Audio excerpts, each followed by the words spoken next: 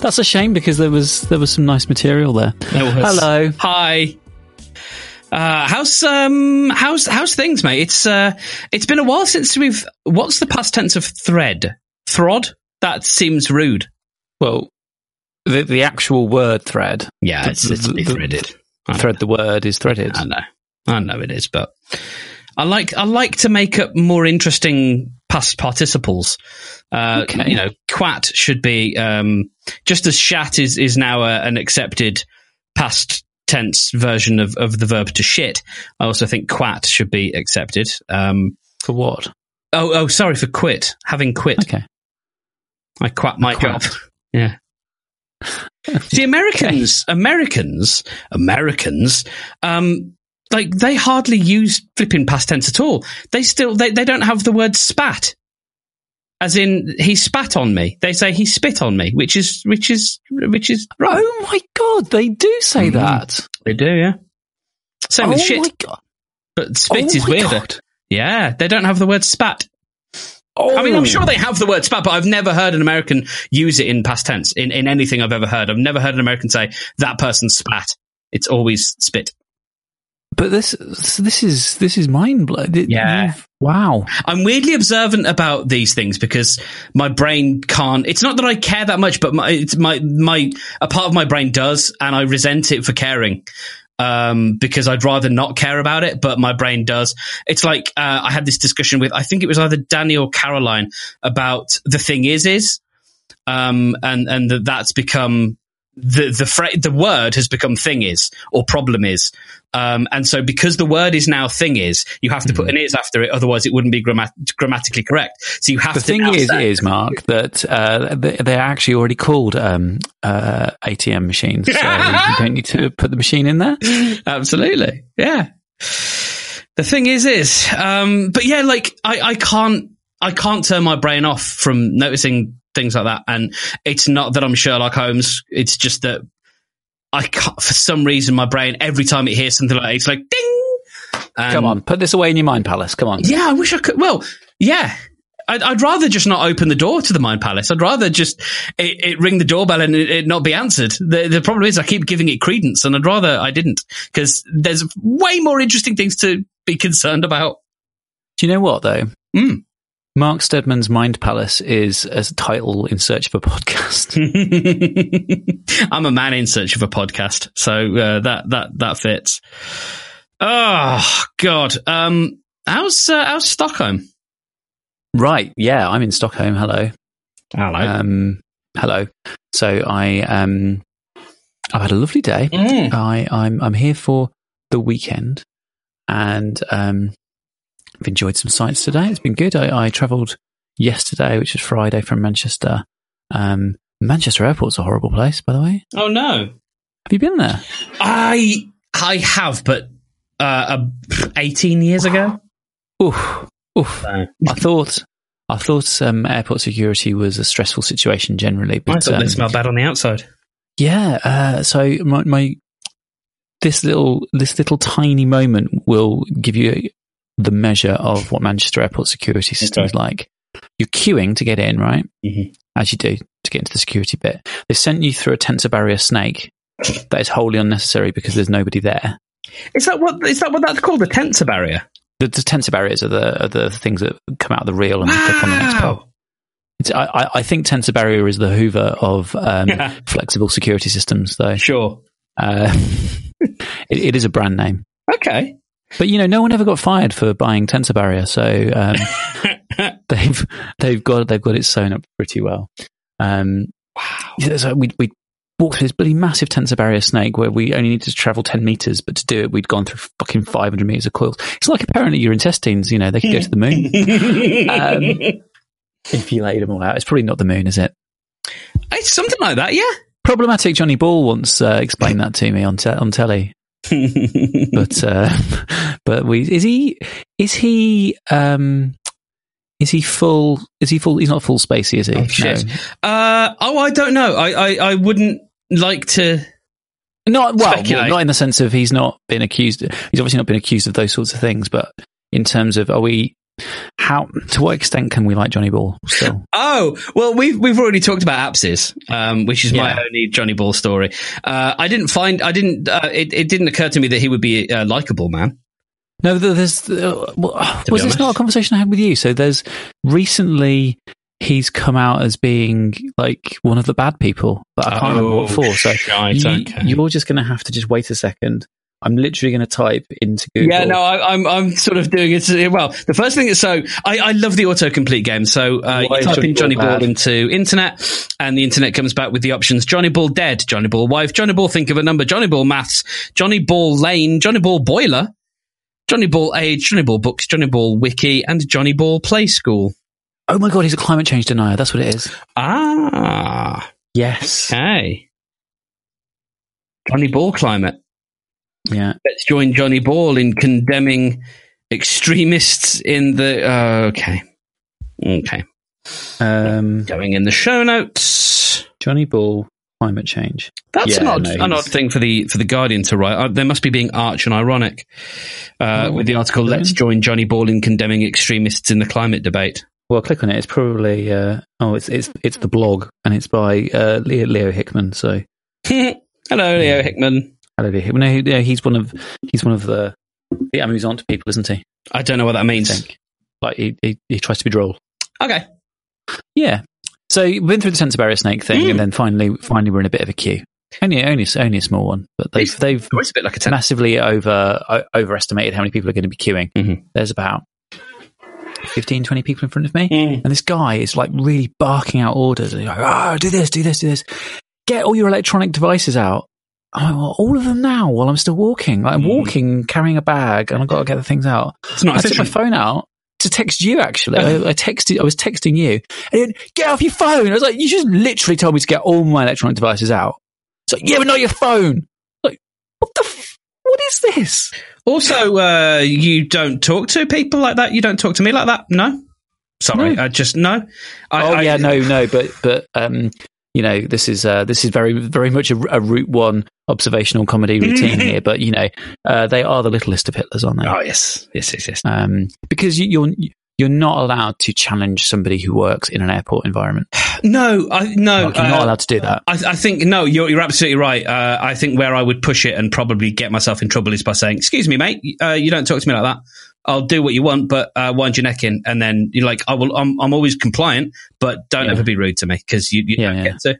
So, but you know, like, be compliant, but also you don't get to be rude to me just because you've got a tiny dick. So, yeah. No, so yes, it wasn't great. I had like arms full of cables and stuff. Oh, gross. Anyway, horrible. Stockholm. Let me quickly run you through what's happening in Stockholm. The reason why I've got a nice podcasting window is because everyone else has gone to a pop concert that I didn't want to go to. And ostensibly that's why we're here. So, hasn't this already happened? Hasn't this happened once before? No. It all got booked ages ago. Maybe I'm just remembering. It's finally happened. It's actually happening now. I'm slightly mad, yeah. So, Stockholm's very, very nice. It's very hot. And very, very dry. But because it's coastal, there's a bit of a breeze. But oh my word, it's warm. You know, we had that warm spell in England. It's like that, but on steroids at the moment here. Yeah. So a couple of things to know about Stockholm that are interesting to note. Everybody's obsessed with nobody likes cash here, and yet you can't use a contactless card anywhere. Isn't that strange? That's bonkers.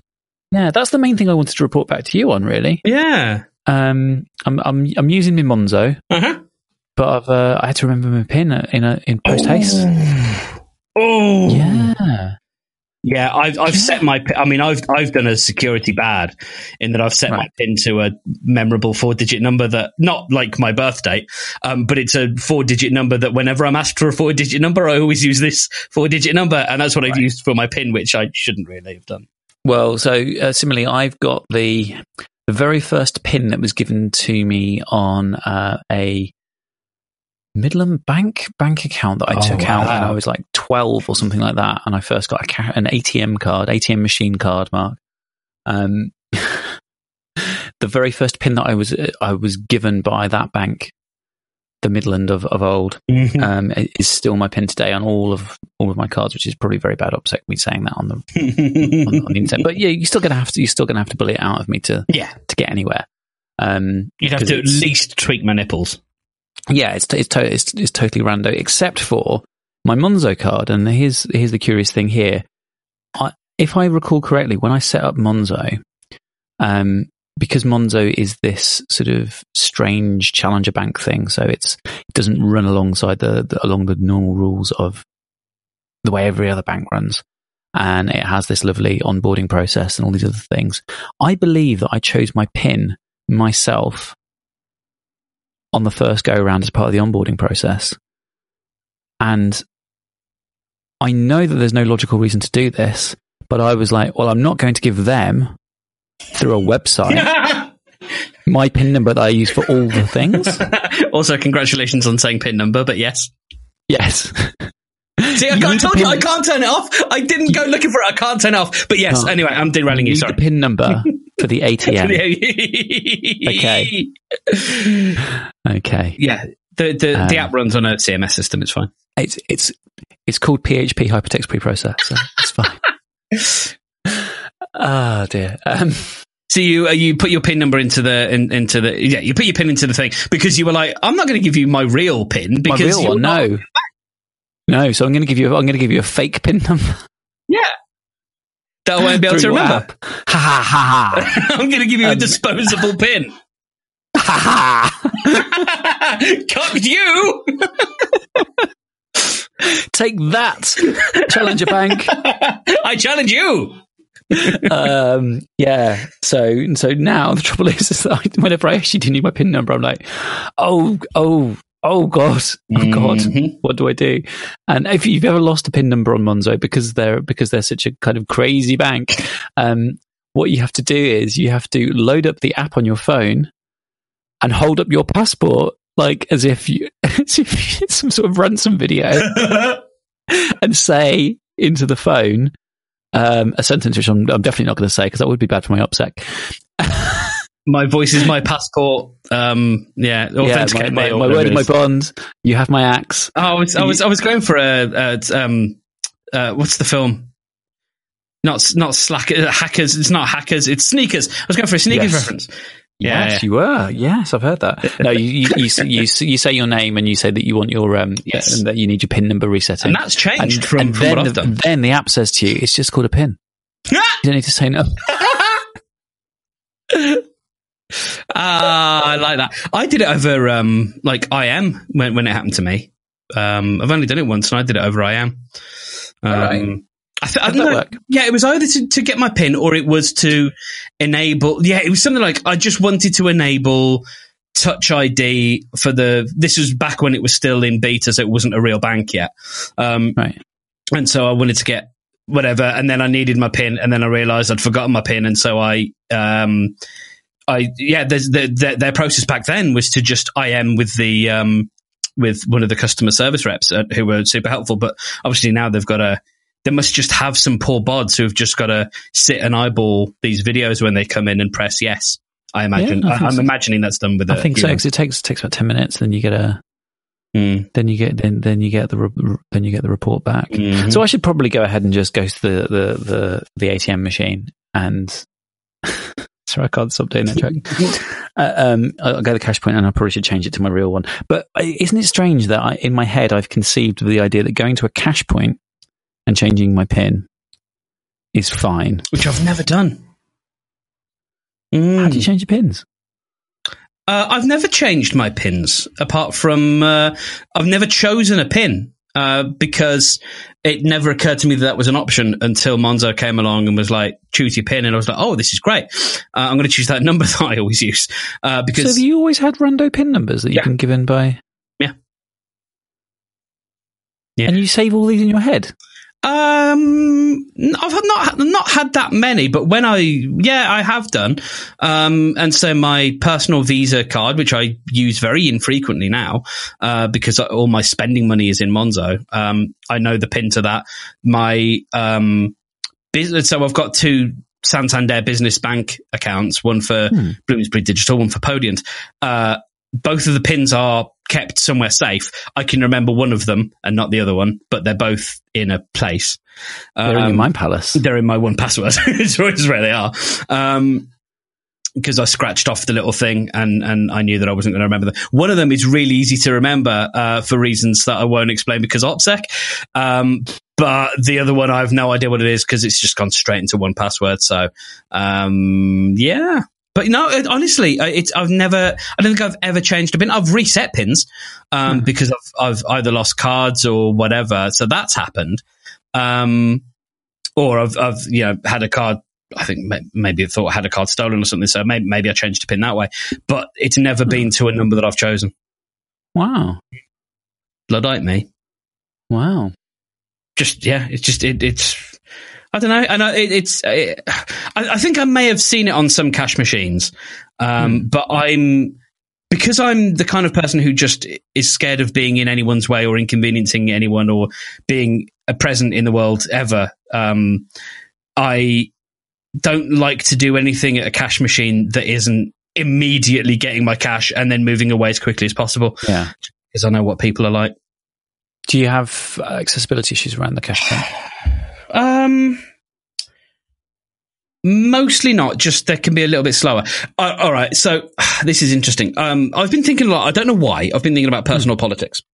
And I probably don't want to go into it now, but I'm trying to define my own personal politics in ways that I understand should. Because I think part of it is because I now work in a super woke place. Right. And so being, I don't know, for whatever reason, it was in my head. And something that was in my head yesterday, God, I've not spoken this to anyone, and I'd really like to have the conversation because I think it's really interesting, but I also think I will probably flub it up.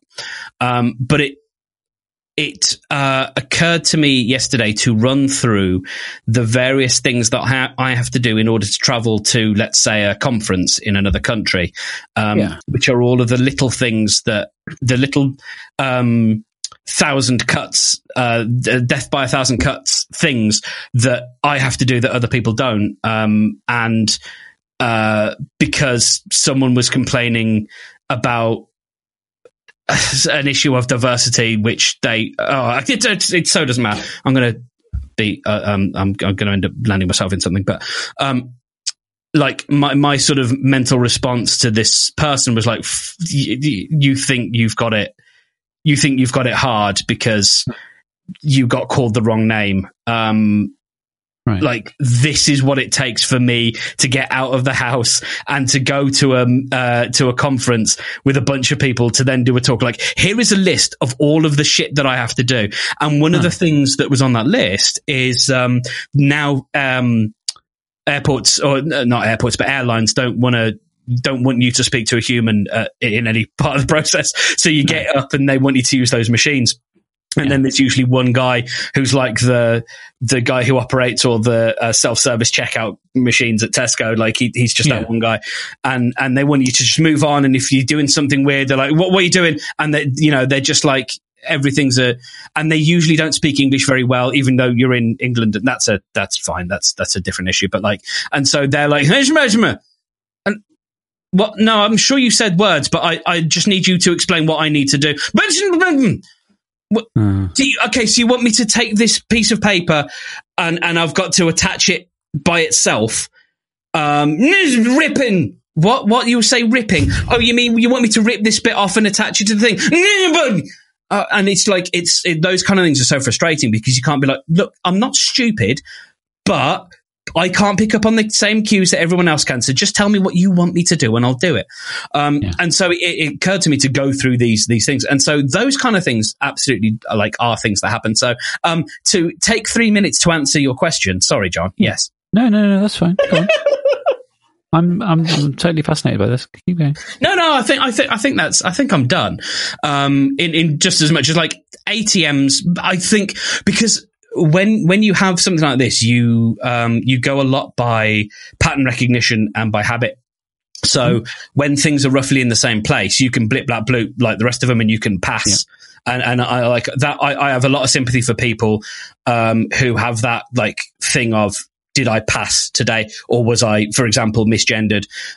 Because passing like is a victory, and that's something that I often try and do. And when I realise I'm not, it's like, okay, well, I've got to spool back here. What did I do that was weird or whatever? And so, for the most part, when I'm in familiar surroundings and like I know where all the buttons are and I know what the labels on the buttons are, and like I can bleep, blap, bloop and everything's fine, because it's mostly muscle memory. But then whenever there's a thing that's very slightly out of the norm, you know, like even just getting into, I like Uber so much because getting cabs in New York, it's a great system. But then when you get out and you've got to pay, and you've got to walk through I've got to walk through this system, which is all very cool. And it's, you know, the screens on the back of the seats, with the chip and pin machines and stuff. But it just takes me so much longer because I've got to like literally look at every pixel and figure out what's going on. In the meantime, the guy's just like, I just want to pick up my next fare. Because they're not contactless in New York either, are they? Not in most places. There is a couple, but I think like they're more like it's Apple Pay rather than contactless. I think they're a little bit more of the idea that Apple invented the idea of contactless, whereas when I was saying about Stockholm, contactless, there's no Apple Pay either. Of course there wouldn't be. Yeah, that's mental. That's really surprising. Do you know why? Is there like a I haven't been to anywhere yet that's got contactless. Okay, maybe it's because they went all in on cards earlier than other places. But then, and so maybe they haven't refreshed their machines and stuff. Okay. Because if you imagine, so if you're a large supermarket chain, you're going to turn over your EPOS systems quite quickly. Yeah. Just because volume and because of the deals you're going to get from people and because of the changes you're going to be constantly making and because they refit the supermarkets and because they're constantly reworking the user journeys of supermarkets constantly. So the Sainsbury's near us was the last one to go contactless, and that's gone contactless. When the new co-op opened, that was immediately contactless because it was brand new. Yeah. I've been going, I'm not being a wanker about this, but I've only gone into places that have been independent today because that seems to be the vibe. I've been into a restaurant, I've been into a coffee shop, I've been into a couple of pubs. Yes, in fairness, when I was in New York, I tried to do the same thing. So absolutely. Yeah, that wasn't through design. That's just what the ecosystem of places is here. So if they've all gone cashless wherever possible, like 10 years ago. Yeah, they're not going to. But they're a small business. They're not going to want to change their ecosystem. That makes a lot of sense. So it's possibly that. That would make a lot of sense. The one place we went to that probably did have contactless was the museum, and it was free to get in. Right, okay. Hang on a minute. Here's my card. Well, it's like... I'll go back tomorrow to buy some tat from the shop, and I'll report back. Yeah, please do. Follow up. I went 4 years ago, and I had a nice time. And I went and did the walking tour of Stieg Larsson stuff. So what have you done? Oh yeah, because that's all your vibe, isn't it? So what I've done today is been to the kind of Culture and History Museum. Oh, nice. Which is about the sort of prehistory of human culture in Sweden going through to the modern day. We didn't do the 20th century room. We did the sort of prehistory and then medieval to kind of early modern history. And then there's another room which is kind of like 18th, 19th into 20th century section. But that was fascinating. We got a sort of an English speaking guide doing the Viking section, all free, amazing, really, really fascinating, really interesting. One of the things that is really, really great about that museum, if anyone ever comes to Stockholm, is they've got so much stuff that's so well preserved. Most museums, when they're talking about history from sort of 500-600 AD, maybe. There's kind of bone fragments and a bit of twisted metal. They've got like whole glasses like drinking glasses, and like whole outfits and stuff that have been preserved. It's pretty. It's like, wow, that's cool. Really good. Yeah, and they really got a new appreciation of Viking culture, or the Viking period, as he kept on referring to it to, because he was like, right, 3% of the people in Sweden were Vikings. Most of them were farmers, and a couple of them were soldiers who went off to war. But because you all wrote all of our history for us. And not in a colonial way, because obviously they eventually took us over. Yeah. But essentially, they didn't keep any. There was no written record of Scandinavian culture from Scandinavia. Wow! There were just people in England going, "Fucking hell! These lads came over in a boat. They smashed everything to shit. They're terrifying." Because he was like, yeah, like no one's going around in 300 or 400 BC or in like 900 not BC 900 AD going, oh yes, and here's some more news about Swedish farming methods. It's like no one's doing that. All that's happening is people that we're invading. And this week in Sweden, everybody was kind of cool. Everyone was having a nice time. Yeah. We had a good old relax. So that was cool. I went to a pub later on in the afternoon because everyone was about to get ready to go to the concert. So like, oh, we're going to go back to the hotel, but it was like 4:00 in the afternoon, and I was an hour from the hotel. So I was like, well, tell you what, I'm not going to rush back to watch you get ready and then leave me. I'm just going to stay in town. No, I'm not in a crappy way, but I was like, I'm going to stay in town because it'll take me an hour to get home. So I mooched around and did a little bit of bar hopping, watching the 3rd, 4th place World Cup final. Very strange. Two pubs that I went to, very strange experiences. One, I was basically in a cellar about 2 stories underground, surrounded by essentially Swedes and Belgians. So the team we were playing and the team that we recently knocked out of the tournament. Yes.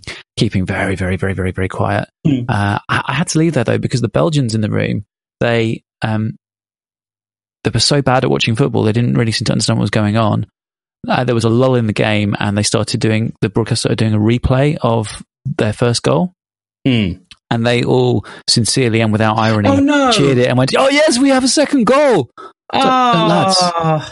Lads, no, that's the same goal. You get the transition where the cup goes zoomf, and then they play the thing, and then they go zoomf, and it goes back into real time. Oh, bless them. So I had to leave. I couldn't stay with them. Oh, that's obviously not bless them because they're Belgian. Obviously, bless them because they don't know how football is watched. Yeah, they were very poor quality football fans. Yeah, very odd. So I left there and I was mooching along. There were a few other pubs that said they had the football on, and I walked into this one place that, oh yeah, we've got the football, and I sat down. I'm just going to paint you a quick scene. I can send you the picture later if you want. There was a formal dining room, all laid up for a dinner service, and it did say the sign was like, "Please come in and watch the football." Right? Okay. They had a busy terrace full of people having coffee and beer and chow, and behind them there's this indoor big dining room, massive pull down screen that's been pulled down at one end of it, and nobody in there. Oh. So I walked in and I was like, "Oh, can I sit in here? If no one's sitting here?" So well. Second half's just starting. I'm going to sit down. So I turned a chair around from the table to face the screen because I didn't want to mess up the posh tablecloth and everything behind me, and sat there. And I'm watching the football and I'm looking around, and there's a stage in the corner that's got a baby grand piano. There's a guitar hanging on the wall. And I'm trying to put together how this place works, because it was like if you were going to do a Monty Python sketch as part of a review show on a stage, right? And it was one of the things that happened in a restaurant. It's the restaurant that you would imagine you would do for that. It was like stuffy 1970s, wants to be French dining room. Yeah, so maybe the Noel Coward analogue is doing, isn't it awfully nice to have a penis on the baby grand? Yes, yeah, exactly that. And then I'm looking around, and there are posters all over the place for what must be the house act. Okay. And it's, you see, this act appears to be called Rhapsody. Okay. But there are all different things, not like Bohemian Rhapsody, but there are all these different things, and it's like different adjectives with then Rhapsody written under them. So it's like rock Rhapsody. Right, okay. Laser show Rhapsody. These aren't adjectives. But, it's all kind of like these different kind of... it wasn't even laser show. It was all sorts of different styles and genres and callbacks to different things from across different eras. So he's obviously got different sets that he does. Mm. And it involves a guitar, and it involves a baby grand piano, and then he's got... I don't think he's got any platinum records, but there are some of the things that are on the wall are CDs done as if they're platinum records in frames. So what happens in this stuffy dining room where this man's playing a guitar and he's doing kind of like ELO songs or something? I absolutely baffled. And I sat there and I watched the second half of the football with nobody else. And I wasn't forced to buy a beverage. Wow. And then I left. Cool. And my last thing I'm going to say about Stockholm is that because I was thinking I might go for a run, I still might do that after we chat tonight. I didn't have any beer tonight today, even though everyone else was. I think it's because of the alcohol prices. There's a lot of good non-alcoholic beers. Ah. Yeah. So have you've been drinking beer but not alcoholic? Yeah, I've been sort of sampling local non-alcoholic beers, and they still cost like £4, but they're like less than half the price of. Would that still, because beer? I can understand you not wanting to drink alcohol if you're going to go for a run. Yeah, but would you not still be? Would it not effectively be like running like the Kool-Aid guy with a load of beer sloshing around in you? Running like the Kool-Aid. Yeah, you know the big jug of Kool-Aid. Is it Kool-Aid that goes, oh yeah, and busts through windows? And it's an American advertising trope. It's basically a massive walking bipedal jug of Kool-Aid. Right. Yeah. Essentially, think of it more like it's been a hot day and I've had 3 cold drinks between sort of 12 and the last one I had would have been about 6. Mm-hmm. I mean, I'm not, I'm not obviously criticizing. I'm just wondering. No. Would the gaseous nature not make I know what it? you're saying. Like, I wasn't, because if you're drinking non-alcoholic beer, you're not like sinking pint after pint anyway. No. Yeah. So yeah, no. It was a very hot day. I had some coffee this morning, and we went out for a walk. And yeah, throughout the day, I had 3 cold drinks that were sort of like half pint. Yes. No, that makes sense actually. 30 ml bottles. If I had 3 like Diet Cokes, for example, or 3 Coke Zeros, I wouldn't think anything of that if I was later in the day going to go for a run. So yeah, no, that makes sense. And actually, there's a school of thought that says that's good carbohydrates for later. Yes.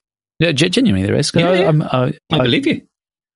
Stop me if I told you this before, but there are some beers that they actually market as sports drinks. I don't think you have told me that before. So Erdinger, Erdinger Weissbier have an alcohol-free version, and they genuinely have on the label that it's isotonic, right? And they sponsor like sports events and triathlons and things like that, and they give people bottles of it at the end. Gosh! And they do market it as a sports drink because it's well balanced with minerals and protein and not protein, but minerals and carbohydrates and stuff that you'll have lost. Well.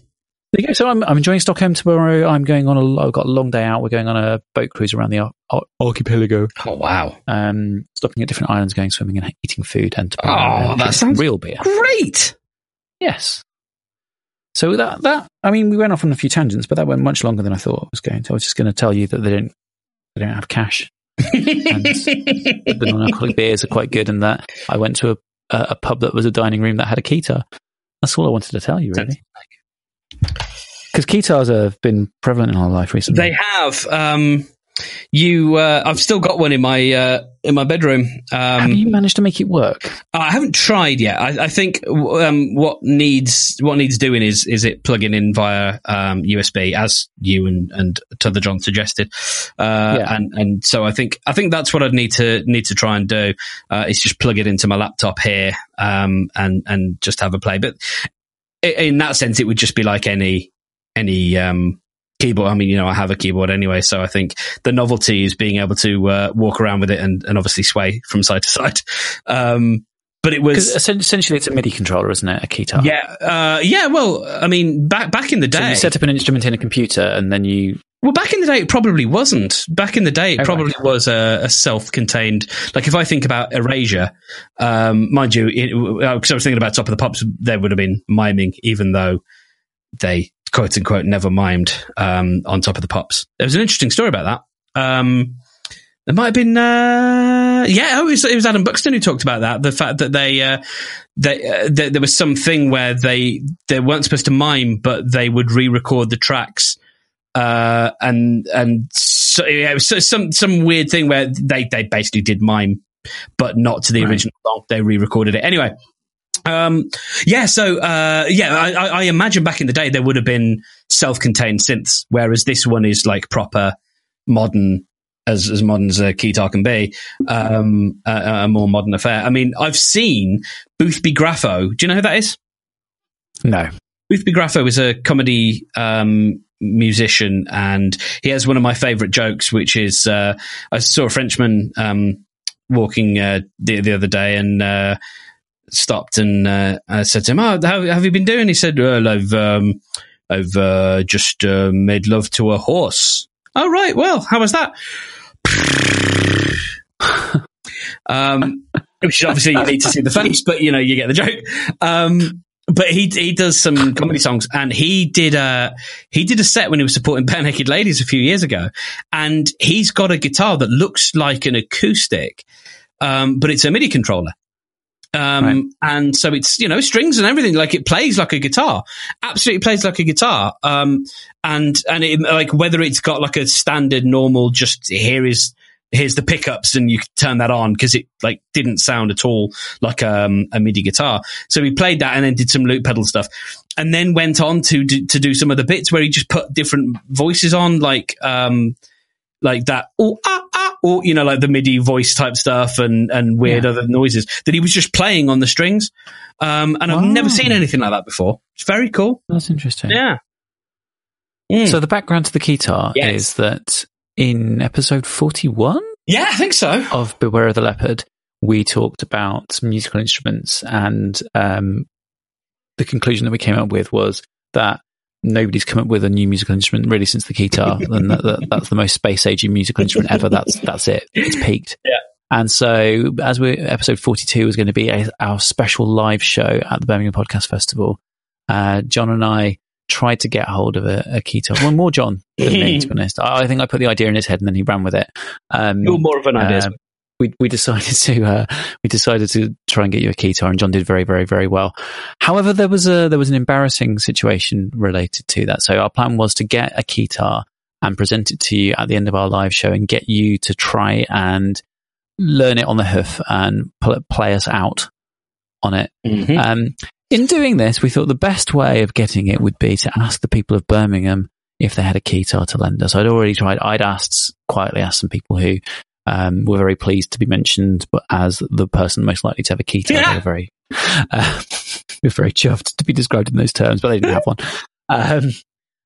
So John was like, "All right, well, we've got a Twitter account that's read by mostly people in Birmingham, and they're all the sorts of lovely wankers who are going to have guitars." That's why I was blocked by Paradise Circus. Yes. You dirty bastards! So we blocked you so you couldn't see us. Oh, that's tweeting. Adorable. Can we have a keytar? That's so sweet. And within minutes of us doing it and asking the question, you got on the text book, "Why have I been blocked? What's going on? Why have you blocked me?" Because I wanted to pass something along that you'd said, and it may even have been the keytar thing, because like I may have seen it, and that might have been the thing that I tried to retweet, and it wouldn't let me retweet it, and I was like, "Why wouldn't it let me?" And then I started looking, and it said, "No, you have been blocked." I was like, "Hang on, I'm sure this was but what?"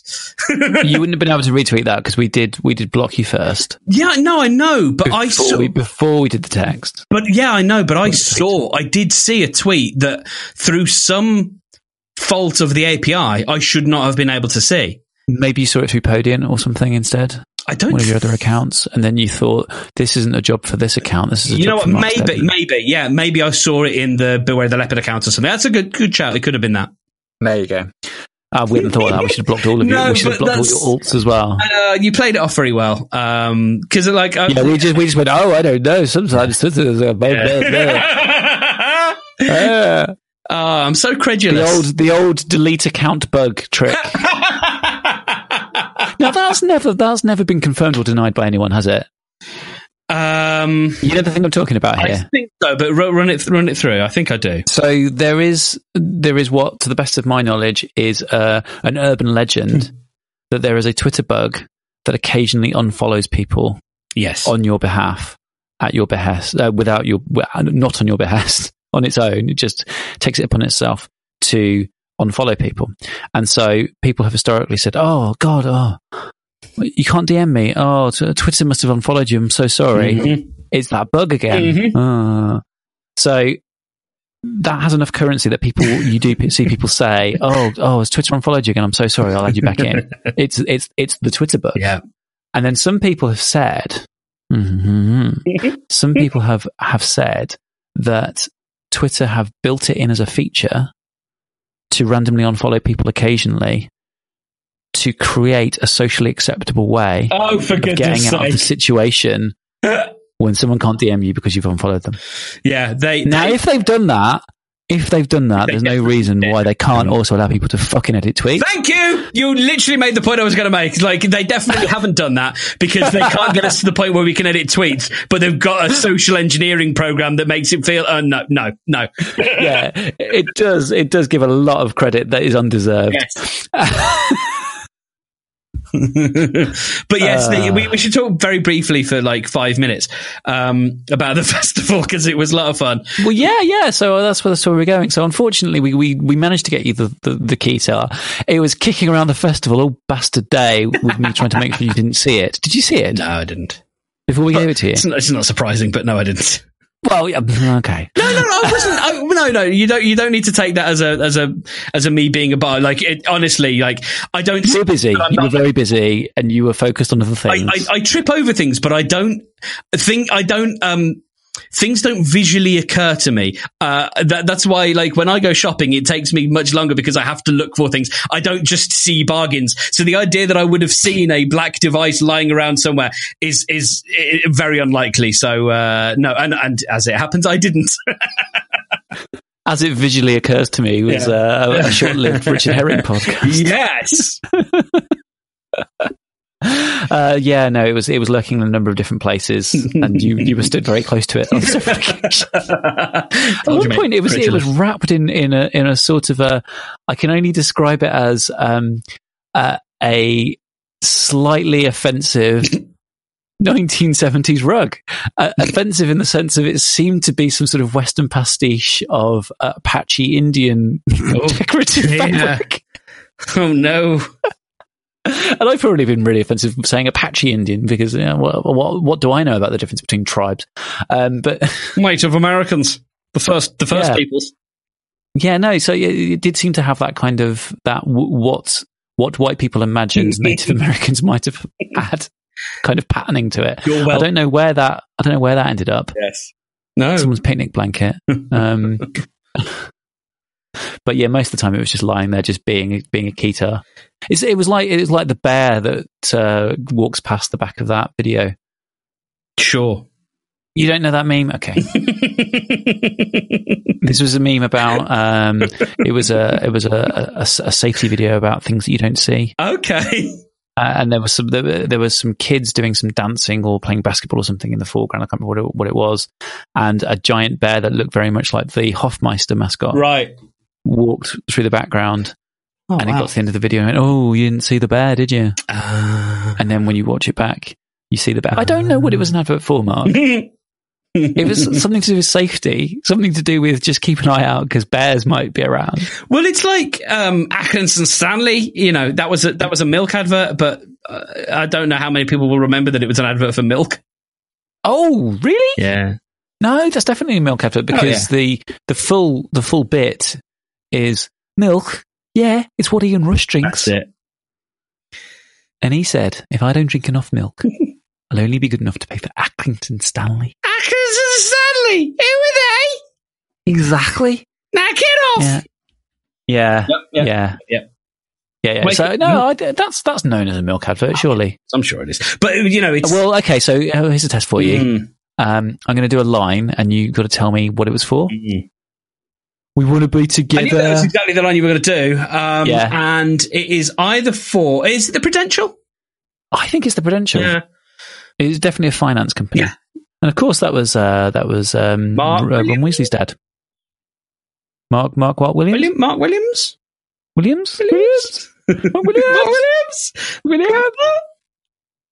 Yeah. Still confuses me that Ron Weasley is clearly a Cockney and everyone else in his family is a Brummie. Oh, yeah. Oh, no. Ginny's very home counties. Yes. Yeah, even though she is a Brummie, but she doesn't play it. Oh, she is the girl of Brummie? Oh, sorry. I don't know. Sorry. Julie Thing is a Brummie, but she doesn't play it as a Brummie? No, she does play it as a Brummie. Okay. That's fine. You'll have greater knowledge of it than I have. So, sorry, I didn't mean to... No. I've watched it. I've watched it fairly recently. Yeah, because the kids are watching it now. I would be more conversant in it than I am. No, the grown-ups in the family and the twins in the family are all Brummies. And I think I can't remember if the eldest of the kids plays as a Brummie or not, because he doesn't really talk a lot. And then there's the Cockney and the girl from Hereford. Yeah. Not Hereford, Hertfordshire. Where hurricanes hardly happen. What? In Hereford, Hertfordshire, and Hampshire, hurricanes hardly happen. Really? Is that a vocal warm-up exercise? No, it's from My Fair Lady, and it's the rain in Spain stays mainly on the plain. Oh, is so verse of that. So much like the milk advert, that's the bit that no one remembers. Yeah. In something, it's something like in Hereford, Hampshire, and Hertfordshire, Hereford, and Hampshire, hurricanes hardly happen. Something like that, because obviously the whole thing is stop dropping your H's, and that's the idea of that.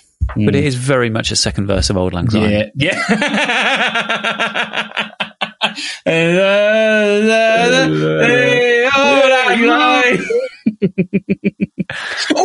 That reminds me. I wanted to put a tweet out, but I do too many of these, so I'll just say it on thread. All right. I want to stop people who think that the canonical version of the song "Hey Baby" has a bit in it where it goes ooh ah. It doesn't. That was a remix that was released about 10 years ago. There was a flash in the pan, but now everyone's decided that song from the 60s has a bit in the middle that goes ooh ah, and it doesn't. Wow, you know the song, don't you? There's a lot to unpick here. Firstly, I'm going to need to listen back to the tape immediately, because seemingly you said ooh ah. Like there was something you had to say, and then the thing was about ooh ah, which takes us back to PHP hypertext preprocessor. Really, this is like a recursive bit. I don't understand what happened there. That was an Ouroboros ejaculation. Yes. Wow. Yes. Title. So, wow, when did that come out? Oh, like 2004, something like 2003. Oh, so it's, I mean, like that's like you get these tweets sometimes, you know, the time when they added ooh ah to Hey Baby is as close to today. Yes. Cause there's a subtler one to the original. There's a more subtle one, which is, the song "Build Me Up Buttercup," because that was done around the same time as well, and there's a very slight vocal change that they did in that, and it's like that's now become canon. So because I go to a lot of family parties, and so those songs get played a lot. And then I was watching. The reason it came up is I was watching a Facebook, or I scrolled past and saw the subtitles of a Facebook video from the Trump protest yesterday, which was them singing "Hey Trumpy, ooh ah, I want to know why you're such a cunt," and that's not how it's obviously not how the song goes. But the canonical version does not have a bit in the middle that goes ooh ah, and I wish we'd stop doing it. And I think it's football people that have persisted it, because I think it's one of those that's gone round the terraces, as they say. So what happened to Build Me Up Buttercup? Are you sure that you're not confused with the fact that the canonical version of Build Me Up Buttercup is from 1995? It's such a great film. There was a remix that was around the same time as the Hey Baby remix. It was probably by the same, DJ Swedish name or something. DJ Swedish name. Yeah. DJ Kaspersson. But yeah, like there's just like, because, again, like it comes back to these things that my brain can't help but notice that aren't important. Is that it's the bit where it goes, I'll be home, I'll be beside the phone waiting for you. Ooh. And it's very slightly different that in the remix they do it more like the Supremes do in Motown songs. Right. And that's fine. Like, I honestly, like it's the most inconsequential thing that's ever occurred ever, but my brain just can't help but pinging on it. Especially being as the Goops did it better, mate. Yep. But who did it? Sorry? The Goops. Right. That's the Build Me Up Buttercup version from Mallrats. Oh, wow. Nice. Which is the thing I alluded to before. I thought you were on board with no, I was thinking of, which was like another film from only like a year or two later. Which, it wouldn't have been 95. Now I actually stopped to think about it. I was thinking about Something About Mary.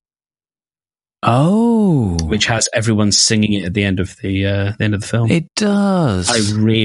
That was a film that I had no expectations of, and I can't remember having enjoyed a film so much. It was one of those where I was like, I'm noting now how much I enjoyed this film that I didn't realize I was going to, and I'm only like 16, but I really dug that film when I watched it.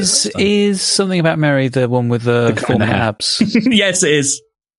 Brilliant. Yeah. That's probably my favourite Ben Stiller bit. Yeah. Yeah, the guy, he was also in Dumb and Dumber. He's the guy who drinks the pee in Dumb and Dumber, because he's very good at faces. Right. Yeah. So I'm saying that's my favourite Ben Stiller bit. Like, that means I've just discounted all of Dodgeball, so yeah. Probably not. I mean, he's the straight man in most of those things, as he was in Something About Mary anyway. Yeah. Yeah, I really like... He's not the straight man in Dodgeball. No, he's not. No, he's not. No, he's the villain. Yes, he's very much the villain. Did you know? Because I back in the days of DVDs, I used to sit and watch extras. Did you know that they wanted Dodgeball to end sad? Oh, really? They wanted them to lose. And like in a shock turnabout, the Hollywood studios got it right, and they said, not so much with that. No, it's a comedy film, dickhead. You need to end it the way you end a proper film. And so they went and redid the ending. But yeah, they were gonna get them to lose, which would have been like, that's not how you make one of those types of films. It's a bold strategy, Cotton, but let's see if it pays off. Do we need to button this up? Because we've got a hard out. Button off, Buttercup.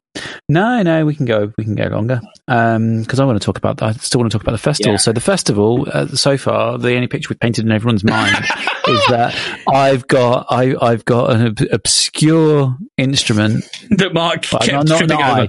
John has procured an obscure instrument which I'm assisting him in the hiding of, which you're tripping over for the whole thing, which we then present you with as part of a visual joke for an audio, for a live recording of an audio show. That's a callback to an episode that probably no one's even heard at that particular point. Certainly no one in the room. And also, crucially, the machine doesn't make any noise. So I just mime. And it doesn't work. Correct. Yeah. So that brings everyone up to speed. You're miming for the tape. Yep. Playing. I'm miming for the seven people who didn't leave after they did their bit. Yeah.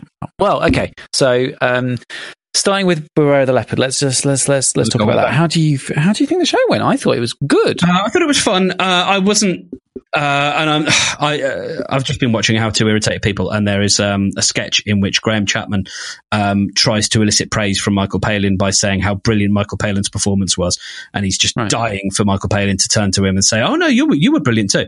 So bear that in mind when I say I wasn't particularly fond of my performance, and so I was very grateful for the three of you, and I think MVP is Danny for the drink making, because that aside, it would have been a fairly hodgepodge, bland episode, because I didn't want to do a bunch of reading on stage. I didn't prepare that much, and I mean, it would have been fine because we would have done the drafts and we had enough content. Loads of content. We had too much. Yeah. And so the second half ended up being the drink, and it was very funny, and really enjoyable. And everybody keyed off each other and made each other laugh. And like my dad, because my dad's one of those people, bless him, he's just like, he'll go to these things, because, I don't know what's going on, son, but I want to support you. So, like, he enjoyed the show. Like, he really enjoyed it, and he has no idea what Hitchhikers is. That's good. There was a nice little dad corner with him and Danny's dad. They were mates. They were firm friends by the end of it, and it was lovely. Yeah. But yeah, like that's. So we had a lot planned, and I think because we've all performed live together before. Yeah. But that was rehearsed. Scripted. Yeah, highly scripted and rehearsed. Very tight, yeah. We often go long on Leopard. We often cut a lot of stuff out to get down to the sort of 30, 40 minutes thing. So there's a lot to learn there in terms of liveness. I actually, on reflection, so the things I've thought about on reflection. So what we had was a script which was supposed to be a draft of Hitchhiker's characters, intercut with the idea that the guide is on shuffle because we normally go alphabetical. So we were each going to be thrown a thing from the guide to talk about as well. And Danny was going to make a Pangalactic Gargle Blaster. In the end, we got one pick each, one thing on shuffle, and Danny's bit with the Pangalactic Gargle Blaster was fantastic. We actually managed three things on shuffle, but we did give them very much. Yeah, we gave them very short shrift, because if you remember, one of the things that we ended on was the number 42, which because of John doing his 10 funniest numbers. Yeah. So yes, we actually had three things. It was JCB, the number 42, and the first thing was I can't remember what it was. But yeah, so we did get through some of the script, but really not. We just said we're the Hitchhiker's Guide to the Galaxy podcast. Pangalactic Gargle booze is very important. Yeah, and Danny's going to make us a drink, and then just done bits on that. It would have been tight, and it would have been really, really good. Our ambition kind of overshot us a bit. And here's my controversial take on this. I think we could do the Pangalactic Gargle Blaster again, and I think we could do it better. Because some of the reactions on the night were great because we literally didn't know what Danny was doing. But now we know what he's doing, we can set his jokes up better. So the best joke, the joke that I enjoyed the most out of that bit, I was a totally unwitting stooge in. And I set Danny up for it really, really, really nicely, but I could have laid it on a lot thicker, which was... He'd been saying to me all week, I'm making this Pangalactic Gargle Blaster. I need some really nice whiskey. John, you like whiskey. Bring me a nice whiskey, John. Just bring me a nice whiskey, John. And I was like, thinking to myself, well, we can get whiskey at the venue, Dan, but all right, I promised him. So he said, just get a nice hip flash, John. Put some whiskey in it for me. And what he did on the night was he asked me about the provenance of the whiskey. And I told a story that it was very, very, very, very special whiskey. And do you remember why? No, I honestly, that bit is a bit of a blur. Okay, so Danny goes, John, have you got the whiskey? I was like, yeah, here it is, Danny. He's like, right, so I need this whiskey. This is one of the ingredients. John, tell me about the whiskey. And I said, well, it's very special, actually, Dan. You asked me to bring something special. I brought something special for you. It was a gift for being the best man at my friend's wedding. And then he went, oh, you a good best man, John? And I was like, yeah, it was great. It went really, really well. And he talked to me about that. Like, that's great, John. That's great. And tell me, and he's pouring bits of it in all the glasses. And he goes, tell me, John. Tell me about the whiskey itself. What is it? And I go, oh, it's a Highland Park 12-year-old. I think it's called Viking Honor. He's like, oh, good. Is it peaty? And I go, yeah. He goes, great. And then he throws it all behind his head out the glasses. I'm like, what the hell have you just done? And he was like, yeah, I don't need that. I didn't see that. But I could have laid it on a lot thicker, and we could have hit that punch. We could have hit that mark much better if we'd actually done that as a scripted bit. It's like there is definitely something in that, like doing that. If we were ever to be asked to do a thing at a place, that's what I'm saying. That is a set piece that would work. That is a set piece now. That's in our repertoire. Yeah, because it with him knocking back the rum constantly, like that was really good. Like his comic timing is very, very, very good. It is. He knows it's great for radio. Yes. But he comes across like, and he handled the, we got someone up, from the audience, who was, shock horror, someone I didn't know.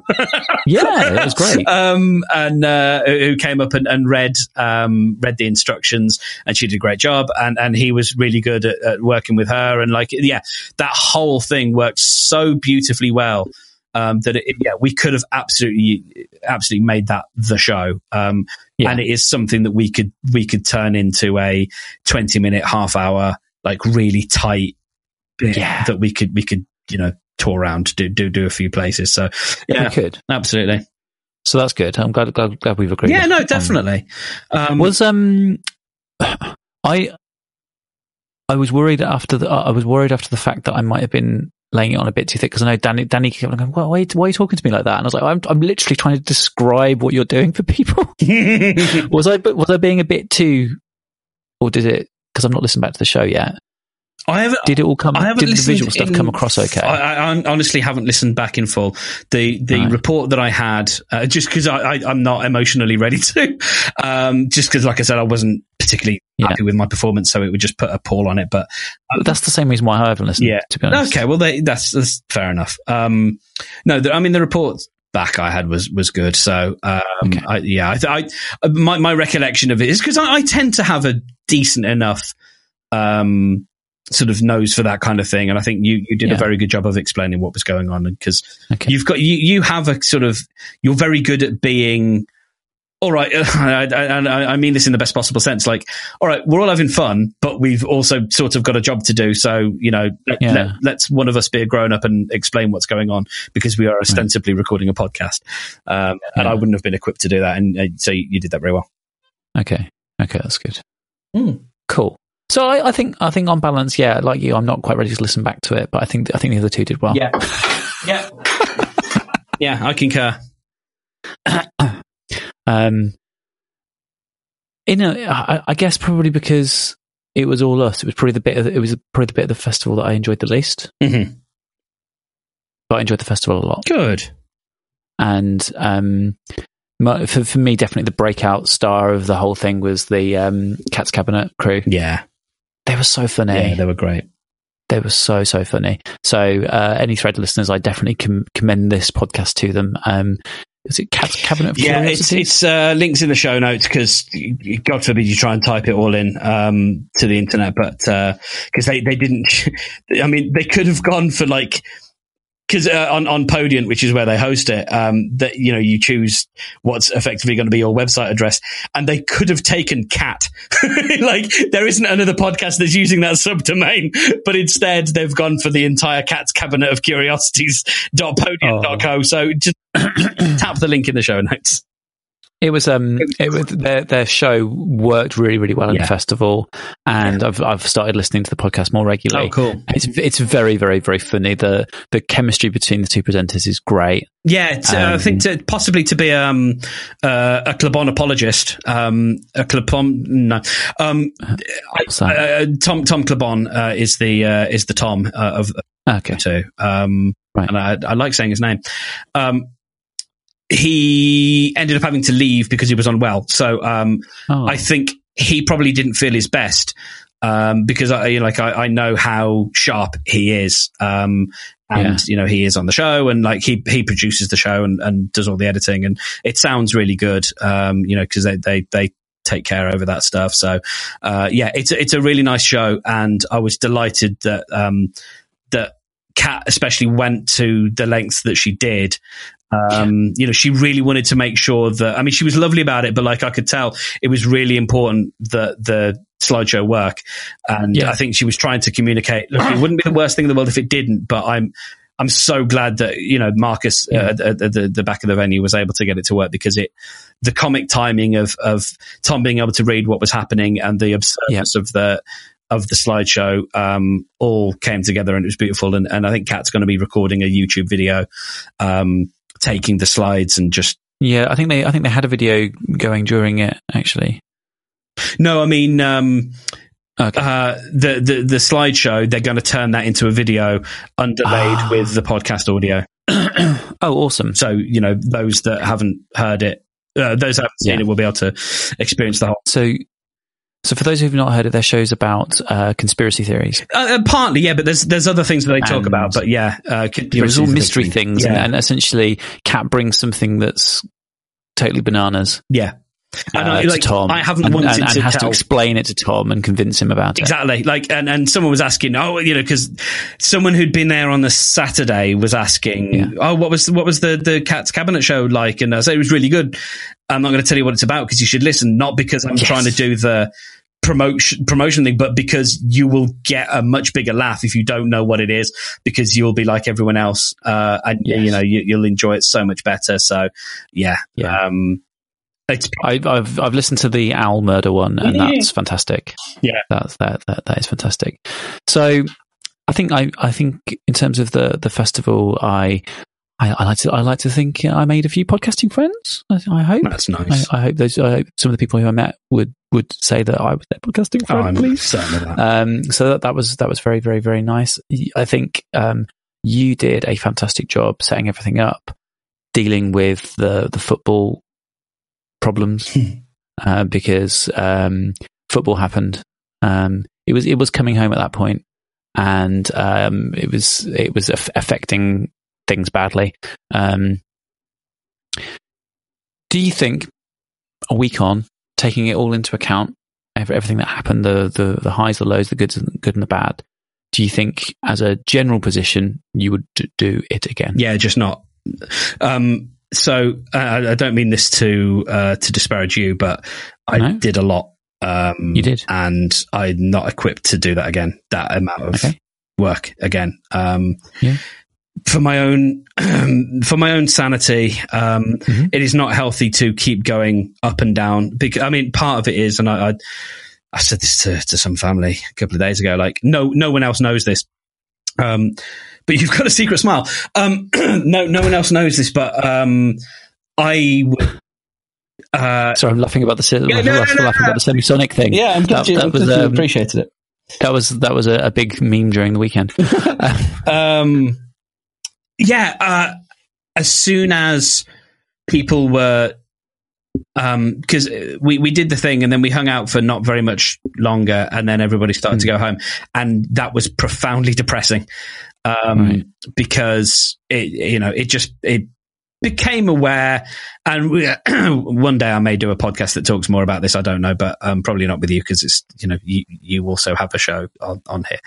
It's not all about me. That I was going home to 2 cats and a big single bed, and it was all just brought home, like, after all of the not just the adrenaline, but everyone having a really nice time and seeing all my friends and being able to bring some very dear friends together, having an excuse to bring them together, I should say, giving them an excuse to come down and see each other was fucking lovely. And then like that just, and now I'm getting a lift back, and then I'm just back in my flat, and like, it's not even midnight, and oh, okay. And so there's that aspect, but there's also the just worrying about everything that I just it's not. No. I think this has been the lesson. Like I'd said to myself before that I needed to go through this because I need to learn what it's like to put on something that it's ended up turning out better than I think my worst imaginings were in terms of who came. But like, I was like, even if no one comes, I need to do this. I need to put this on because quite apart from the fact that people have taken the time to come and they've prepared material and they want to come and do their show. Also, I need to learn failure and actually see it instead of like avoiding it. You know, I bailed on Ignite because there weren't the tickets, and we lost one of the speakers, and then the help didn't turn up and various things, and I cancelled before the show, and so I've been lucky enough, I guess, that I've never really organised. I've organised parties that no one's turned up to, but I've never organised an event in this sense that like no one turned up to, and I need to go through that. But what I think I've done all that, and there's a lot of psychological stuff around this that I'm not saying that is probably not fit. Maybe something to go into at another stage, but certainly not on this show. But yeah, there's a lot of stuff bubbling around up in that head, yeah, I don't think I need the drama. So I want to do it again, but I need like a right-hand person or someone to do some of the sort of proverbial heavy lifting or whatever. So, because I'd love to get it to a place where it's a multi-track event, and maybe we don't just make it, because one of the things I realized, and sorry, I know I'm speaking a lot. One of the things I realized is what's really cool about this is that it doesn't have to be it doesn't have to be a Birmingham podcast festival. It can be a festival of independent podcasts, because or an independently minded festival, because if you look at the one that's the King's Place, the London one, that's organised by King's Place. Like, it's organised by a very lovely woman who works at and for King's Place. So it's not an independent festival. Whereas ours absolutely was, and like it was financed out of the money I make as a freelance, web developer. That's basically what paid for it.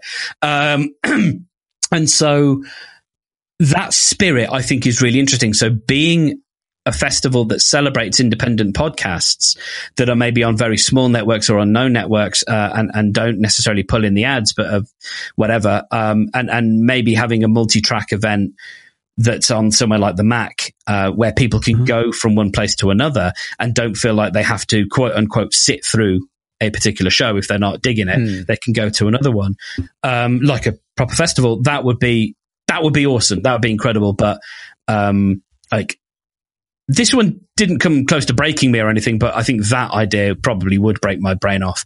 So it was enough of a job doing it this year with, we should have got a presenter, and you suggested doing that. And I think I was just reluctant to bring another person on, just because it's another person you have to rely on, honestly, as shitty as that sounds. From past experience, things happen to people, and stuff. So, but that actually would have been better.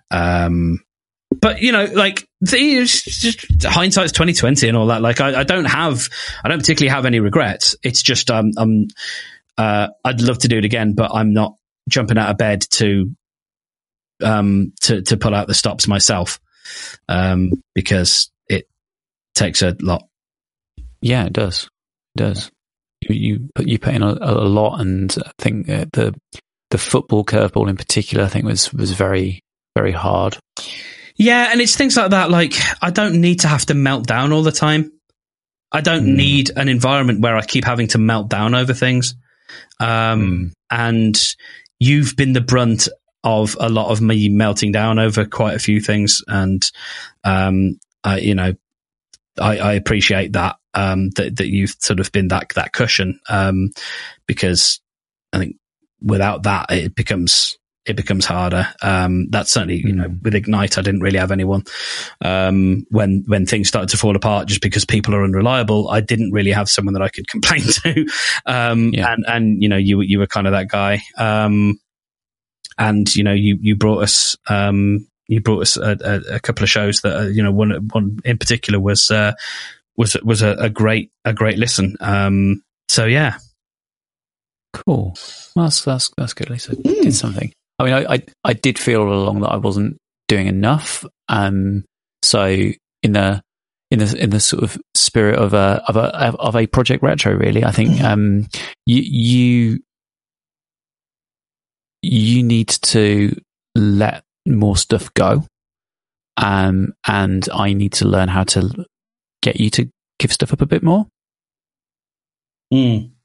I don't know if that's something that you recognise in the way it went, but I felt like there were times where I was like saying, "Can you give me something concrete to do?" Yes, and I didn't feel that I had anything concrete to do. Yes, and then I was very aware that it was hard on you because you were doing everything. It's like a slightly frustrating, position to be in. Absolutely, and like I get that, and I think. I have another collaboration which works in a very different way, and that is much more two people sort of kind of working not at opposite ends, but working at two ends of a. It's like the Lady and the Tramp scene where the two people are the two dogs are working at the two ends of the piece of spaghetti and they meet in the middle. And I thought that's what was going on, and then I realized I think you were looking for me to be like. Give you direction, and I was looking at you to be like, I thought we were both giving each other direction, and like that, and so I realized that partway through, and I realized that was the mode, and like I couldn't stop and have that reset because there's no way to do that over text that doesn't sound utterly shitty. Like I thought we would do, there's no way does that come across okay. Oh, you can call me. So I mean that could have happened as well, but I think. That probably would have been an emotional conversation, and it's probably better that we do this now because we can be more analytical about it. And I can say, like, I recognize that I didn't ask anything of you because, my understanding of what we were doing was different, and that's not because of that just came from me being overexcited and being like that sort of puppy dog energy, rather than actually saying, okay, well. John has agreed to do a thing with you. So we now need to figure out some demarcation or whatever. And so, that's something I understand. Yeah. Oh, that's cool. To go fairly soon, but yeah. What are the three things you'd change about the festival?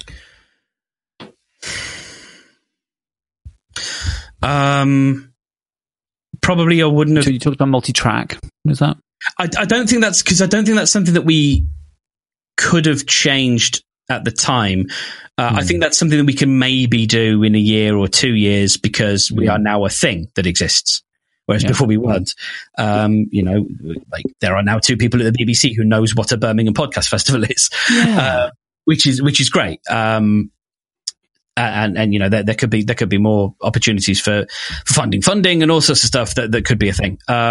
So like, no, I don't sort of think too much about that. I think in retrospect, like I am used to and I enjoy the spit and sawdust aspect of we've got an idea. Let's mobilize on it. And that's been my modus operandi for the last like 10 years of doing stuff is moving on stuff, having the ideas and moving on them, and sort of striking while the iron's hot, striking while the excitement's there, and that's how we did. And I think what probably would have been obviously the football is a thing, not that it. In the end, like not that it sort of was ruinous or anything, and that's it is what it is. But I think we spent a lot of time trying to find a venue and trying to get the dates right, and I think that's probably a big thing that could have changed because there could have been lots more that was done whilst those things were happening. Or not happening, as the case may be, whilst I was trying to think of a venue and then working with the venue that we had, which ended up being, I think, expensive, disappointing in some respects, but was sort of massively buoyed up by the fact that actually we had a guy who, from a tech perspective, which is so often what you need, sort of went above and beyond. Like you want that tech guy who's the big strong hand that's like, it's all right, I'm going to help you steer the ship. I'm with you. I'm on like he was absolutely on our team.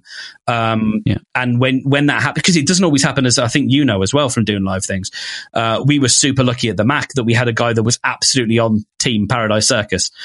When that happens, it's great. And whilst the rest of the venue wasn't really, that guy was. So that was awesome. But as a venue to do a thing, I think it's a nice place, and having the big screen is great. And I think the way we actually set it out ended up working really well. So yeah, sort of time and place as a sort of nebulous concept, I think. More project management, I think. And I don't know, number 3. Number 3 would be, which is possibly on the project management stuff, but find a face and find a presenter. Okay, so sort of similar thoughts from my perspective would be, I think first and foremost, a venue who's going to actually do some promotion. Yeah. Because that's not what this venue is good at. No. So a venue like the Mac that is used to programming things that are weird and different. Yes. And have a mailing list to send stuff to and those sorts of things, would, I think, be better. Which is, I think that's the big one. There are a lot of pluses about that venue, but they could have done a lot more because there is an incentive for them. Yeah. Which is people coming to their venue. Yeah. Spending money on their drink, spending money on their food, and being aware of their venue. And they didn't capitalize on that. No.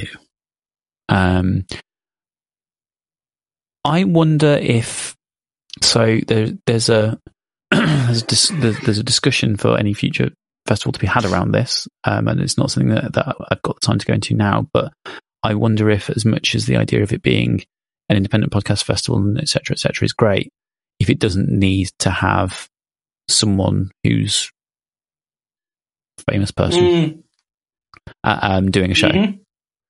Mm-hmm. If you could have had a Helen Zaltzman, for example, that massively changes the nature of the event. Yeah, I think we haven't got, I don't think anyway, someone that I can think of that is so that Brendan, friend of the show, and etc. Got me finally listening to Doug Loves Movies, which I'd never listened to before, which is Doug Benson. One of his podcasts, I think, is a couple, and he is an independent podcaster. He's not part of a network. He does, some ad sales. I'm sure he has an assistant, but like, that hasn't got a conglomerate behind it. He would be the kind of person that you would get. Unfortunately, we don't have one in the UK because all of those types of people are on fucking Acast, which means they're not really independent. Not what I would consider, but then I think maybe that's a looser definition, or a definition that can be loosened perhaps, because there's, good reasons why people go onto Acast. But, but I can't think of anyone who's like that, who's like, actually, no, I want to keep all of this running myself, and who's not just like a guy who does a podcast about Android phones. You know what I mean? Like it. Yeah. Yeah. So no, it's just that kind of idea of how can we find not just a compare, but an actual banner artist. Yeah. I think that would change. I think if it was a 2-day thing, I think it'd be really nice to have 2. Like what? You want Coldplay on the Sunday night. I picked a really bland choice, but you want Springsteen on. No, that's fine. That's fine. I know, the metaphor. Yeah. The metaphor works. The metaphor works definitely. So yeah, I think that would be my thing. So. Yeah, I know. I think that is a good idea. And again, like it becomes more possible the second time around, now that we're a thing, that we got the beta off the ground, and like as much as blah de blah, like Sunday ran like fucking clockwork. It did. There wasn't a single, as far as I'm aware, there wasn't a single hitch. I certainly know from timing anyway, like everything was bang on. And so. No, as a production, it was superb. And I just think that like we can, I think the reason, the point that I'm making there, rather than, gratuitous trumpet blowing, is that we've proven that this is a thing that works, and it's not just a couple of guys mucking about, that we put on a show. And so we did. And like Ignite, I think helped. Like having run 3 of those, or 3.5, and all of those sort of actually like running well, and the people having enjoyed them, sort of made me think, okay, that's why I wasn't super nervous about most of the actual days, because I kind of felt like they would probably work okay, because I've kind of done that before. The presenting, it was just slightly awkward, and slightly disjointed, and that didn't work, but that's fine. These are things we can fix in post. Yeah, indeed. Well, once again, well done. Thanks. And you too. You did a good thing. Mm-hmm. You did a really good thing. And where's my reward, John? Where's my treat? It's in heaven. Yeah, where's your treat? Where's my treat? Treat yourself. Yeah. No, you did a fantastic thing, and I hope that the other performers and things are as appreciative of your efforts as I think as so. am. I think everyone was very nice. Yeah. Yeah. And it's been nice seeing that people have actually put the shows out on their feeds. I mean, yeah. I don't know what our Liverpudlian friends will do, because it's not necessarily canon for them, but they've put it on the website. Oh, that's nice. Which is where they've got another Q&A on their website as well. That's cool. I mean, I got an email back from Simon saying thank you. So like, I wasn't throwing shade. I just wasn't sure if that would be something they do. Yeah, no, I mean, you're right. It doesn't fit. I have to say, speaking with my dad, he had nothing but praise for you and your radio style, your interviewing and your voice, because I mentioned that on a very early thread, we talked about you trying to find your voice, and he said, John's got a really good radio voice. He was saying, like, I remembered noting it at the time, saying he's got a really good voice. It's doing really well. So, yes, well, that's lovely. You did a great job interviewing them, and obviously you did the, you put the notes together, and you put that whole thing together, and it was a show that made sense, and you had plenty of questions, and they all flowed really, really well. And that was a lovely part of the day, that was thank you. enjoyable. So thank you for that. Oh, that's nice to hear. That is nice to hear. There we go. We're ending on a high. Yeah, absolutely. You bossed it. It was great. And I also enjoyed you running around taking questions from the audience. Oh, that's my third Mobile point. John. That's my third point. I want a boom mic next time. Yeah. That'd be good. But that's a very mechanical part of the thing. So cool. I'm going to go for a jog in the land of the midnightish sun. That sounds lovely. I'm just going to close the curtains to take some of the sound off the windows I'm sat by. It's freaking daylight outside. It's 9:45 in Stockholm. So yeah, any further north, and I don't think the sun would go down. So I'm going to go for hopefully it'll be cooler now. I'm going to go for a jog along the beach. Oh mate, that sounds adorable. That sounds great fun. It does, mate. Thank you again for last week. Thank you. And literally couldn't have done it without you. Like, good. So thank you. You probably could have done. And I think it was useful to kind of capture some of that tonight. It's probably not been the most exciting listening for the thread audience, but we did some jokes about ATM machines. So, go and have a jog run. If you didn't like this show, skip the last 45 minutes. Nice. Which was self-indulgent prattle. No, it wasn't. That's what we do. Inside baseball, Mark. Hey. Hey-o.